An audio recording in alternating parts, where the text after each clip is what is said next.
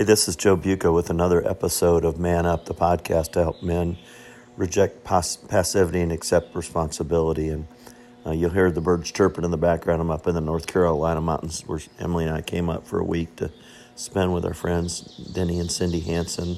Cindy introduced Emily and I, almost 45 years ago, maybe even a little longer than that.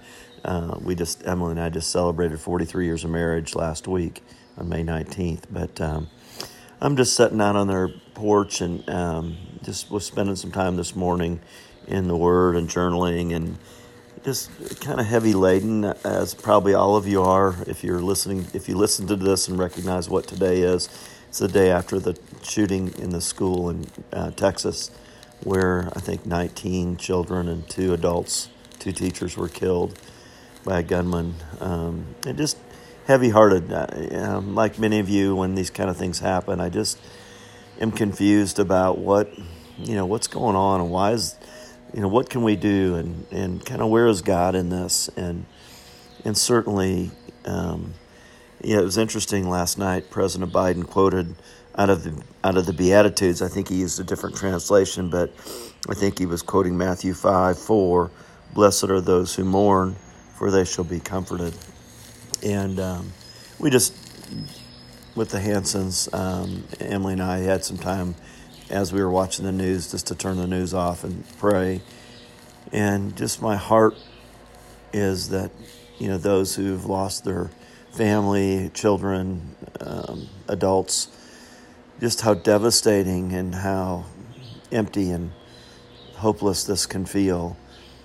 And I don't know that anyone can understand why the shooter would do this. He's been called pure evil, and maybe that's true. Maybe he is. I'm not. There's no justifiable reason at all ever for what this young man did, but I just am heavy-hearted for the families today. They were close to. School was going to end in a couple of days for the summer, and the kids were going to have summer break. And, these 4th graders, families were going to probably have summer vacations or at least summer activities. And that's just such a small part of this. But the loss of losing a child is devastating. I've not experienced it other than a miscarriage that we had in between our first and second children. But hard to even measure how painful, how devastating seeing some of the pictures of the family members holding each other. But I do know this, that God desires to comfort us. He desires to be our comfort and our comforter.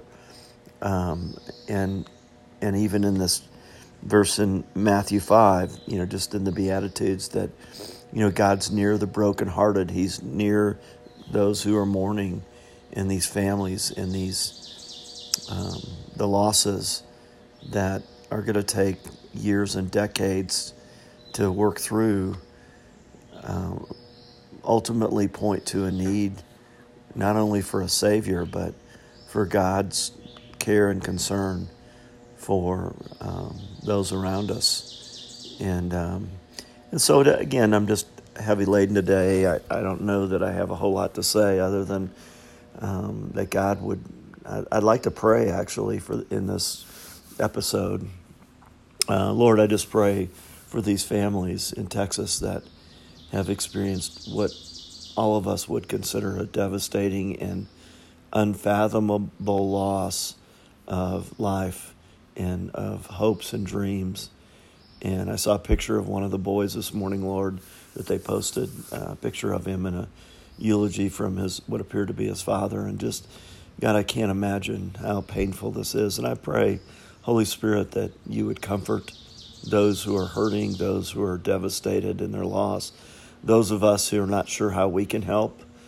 Can we go? Can we give? How can we help care for this community? And God, I just ask that you would supernaturally be present in the lives of the helpers there and lives of the families, that you would bring supernatural comfort. That, and in 2 Corinthians 1, it says you're the God of all comfort, who comforts us in our affliction, in our pain, in our sorrow, in our devastations.